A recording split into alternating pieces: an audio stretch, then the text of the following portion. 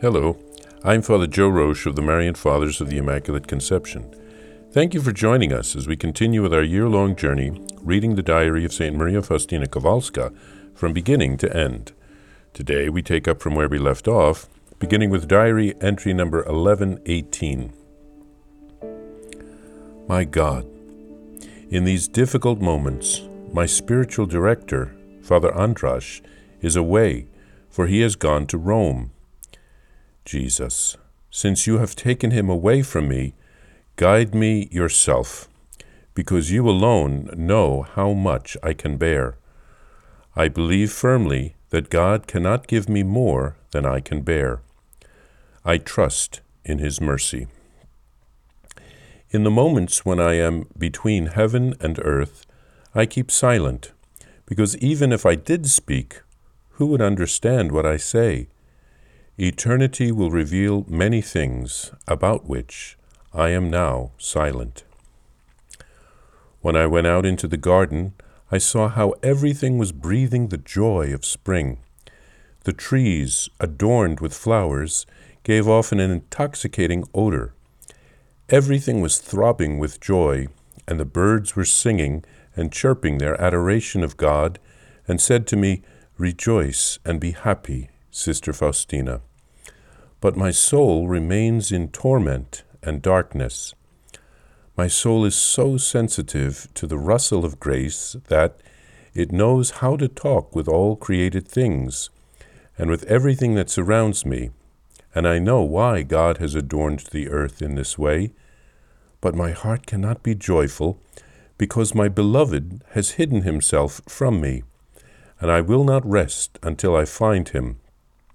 I do not know how to live without God, but I also feel that God, absolutely self-sufficient though he is, cannot be happy without me. May 6th, 1937, the Ascension of our Lord. Since early this morning my soul has been touched by God. After Holy Communion, I communed for a while with the Heavenly Father. My soul was drawn into the glowing center of love. I understood that no exterior works could stand comparison with pure love of God. I saw the joy of the incarnate Word, and I was immersed in the divine Trinity. When I came to myself, longing filled my soul, and I yearned to be united with God. Such tremendous love for the Heavenly Father enveloped me that I called this day an uninterrupted ecstasy of love. The whole universe seemed to me like a tiny drop in comparison with God. There is no greater happiness than when God gives me to know interiorly that every beat of my heart is pleasing to him, and when he shows me that he loves me in a special way.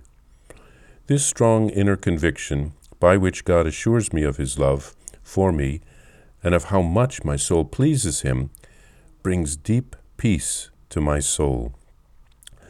Throughout this day, I was unable to take any food. I felt gratified to the full with love.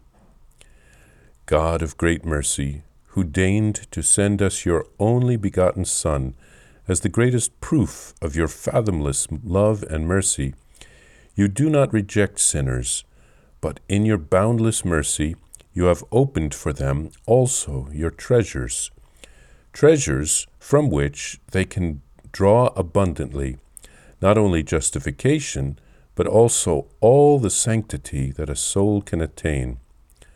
Father of great mercy, I desire that all hearts turn with confidence to your infinite mercy. No one will be justified before you if he is not accompanied by your unfathomable mercy. When you reveal the mystery of your mercy to us, there will not be enough of eternity to properly thank you for it. Oh, how sweet it is to have in the depth of one's soul that which the Church tells us we must believe. When my soul is immersed in love, I solve the most intricate questions clearly and quickly. Only love is able to cross over precipices and mountain peaks, love. Once again, love. May 1937. A strange darkness sometimes invades my intellect. I am submerged in nothingness against my will. May 20th, 1937. When for a whole month I had been enjoying good health, it occurred to me that I did not know which was more pleasing to the Lord, my serving him in illness or in the robust health for which I had asked him. And I said to the Lord, Jesus, do with me as you please. And Jesus returned me to my previous condition. As she seeks to discern God's will about the new congregation and her leaving her present one, St. Faustina laments that Father Andras is in Rome at that time. She asks Jesus himself to guide her. She believes that Jesus will not give her more than she can bear. Faustina writes of going in the garden and communing with nature, like St. Francis of Assisi. The birds chirping say to her, "Be joyful, St. Faustina." Her soul can speak with all of God's creatures because she is so sensitive to God's grace. But she laments that Jesus is hidden from her. She seeks his will regarding her future. She knows God is self-sufficient, but she also senses that God wants to be with her because of his love.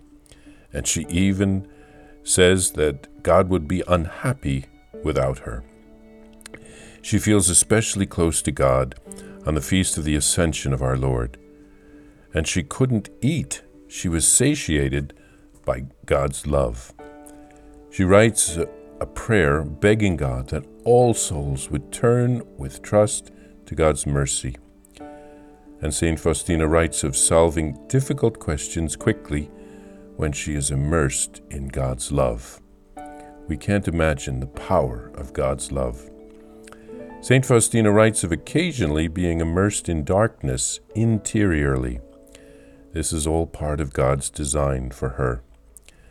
And finally, Faustina enjoyed good health for a month since she had asked for it, and then she realized that her suffering might be more pleasing to God.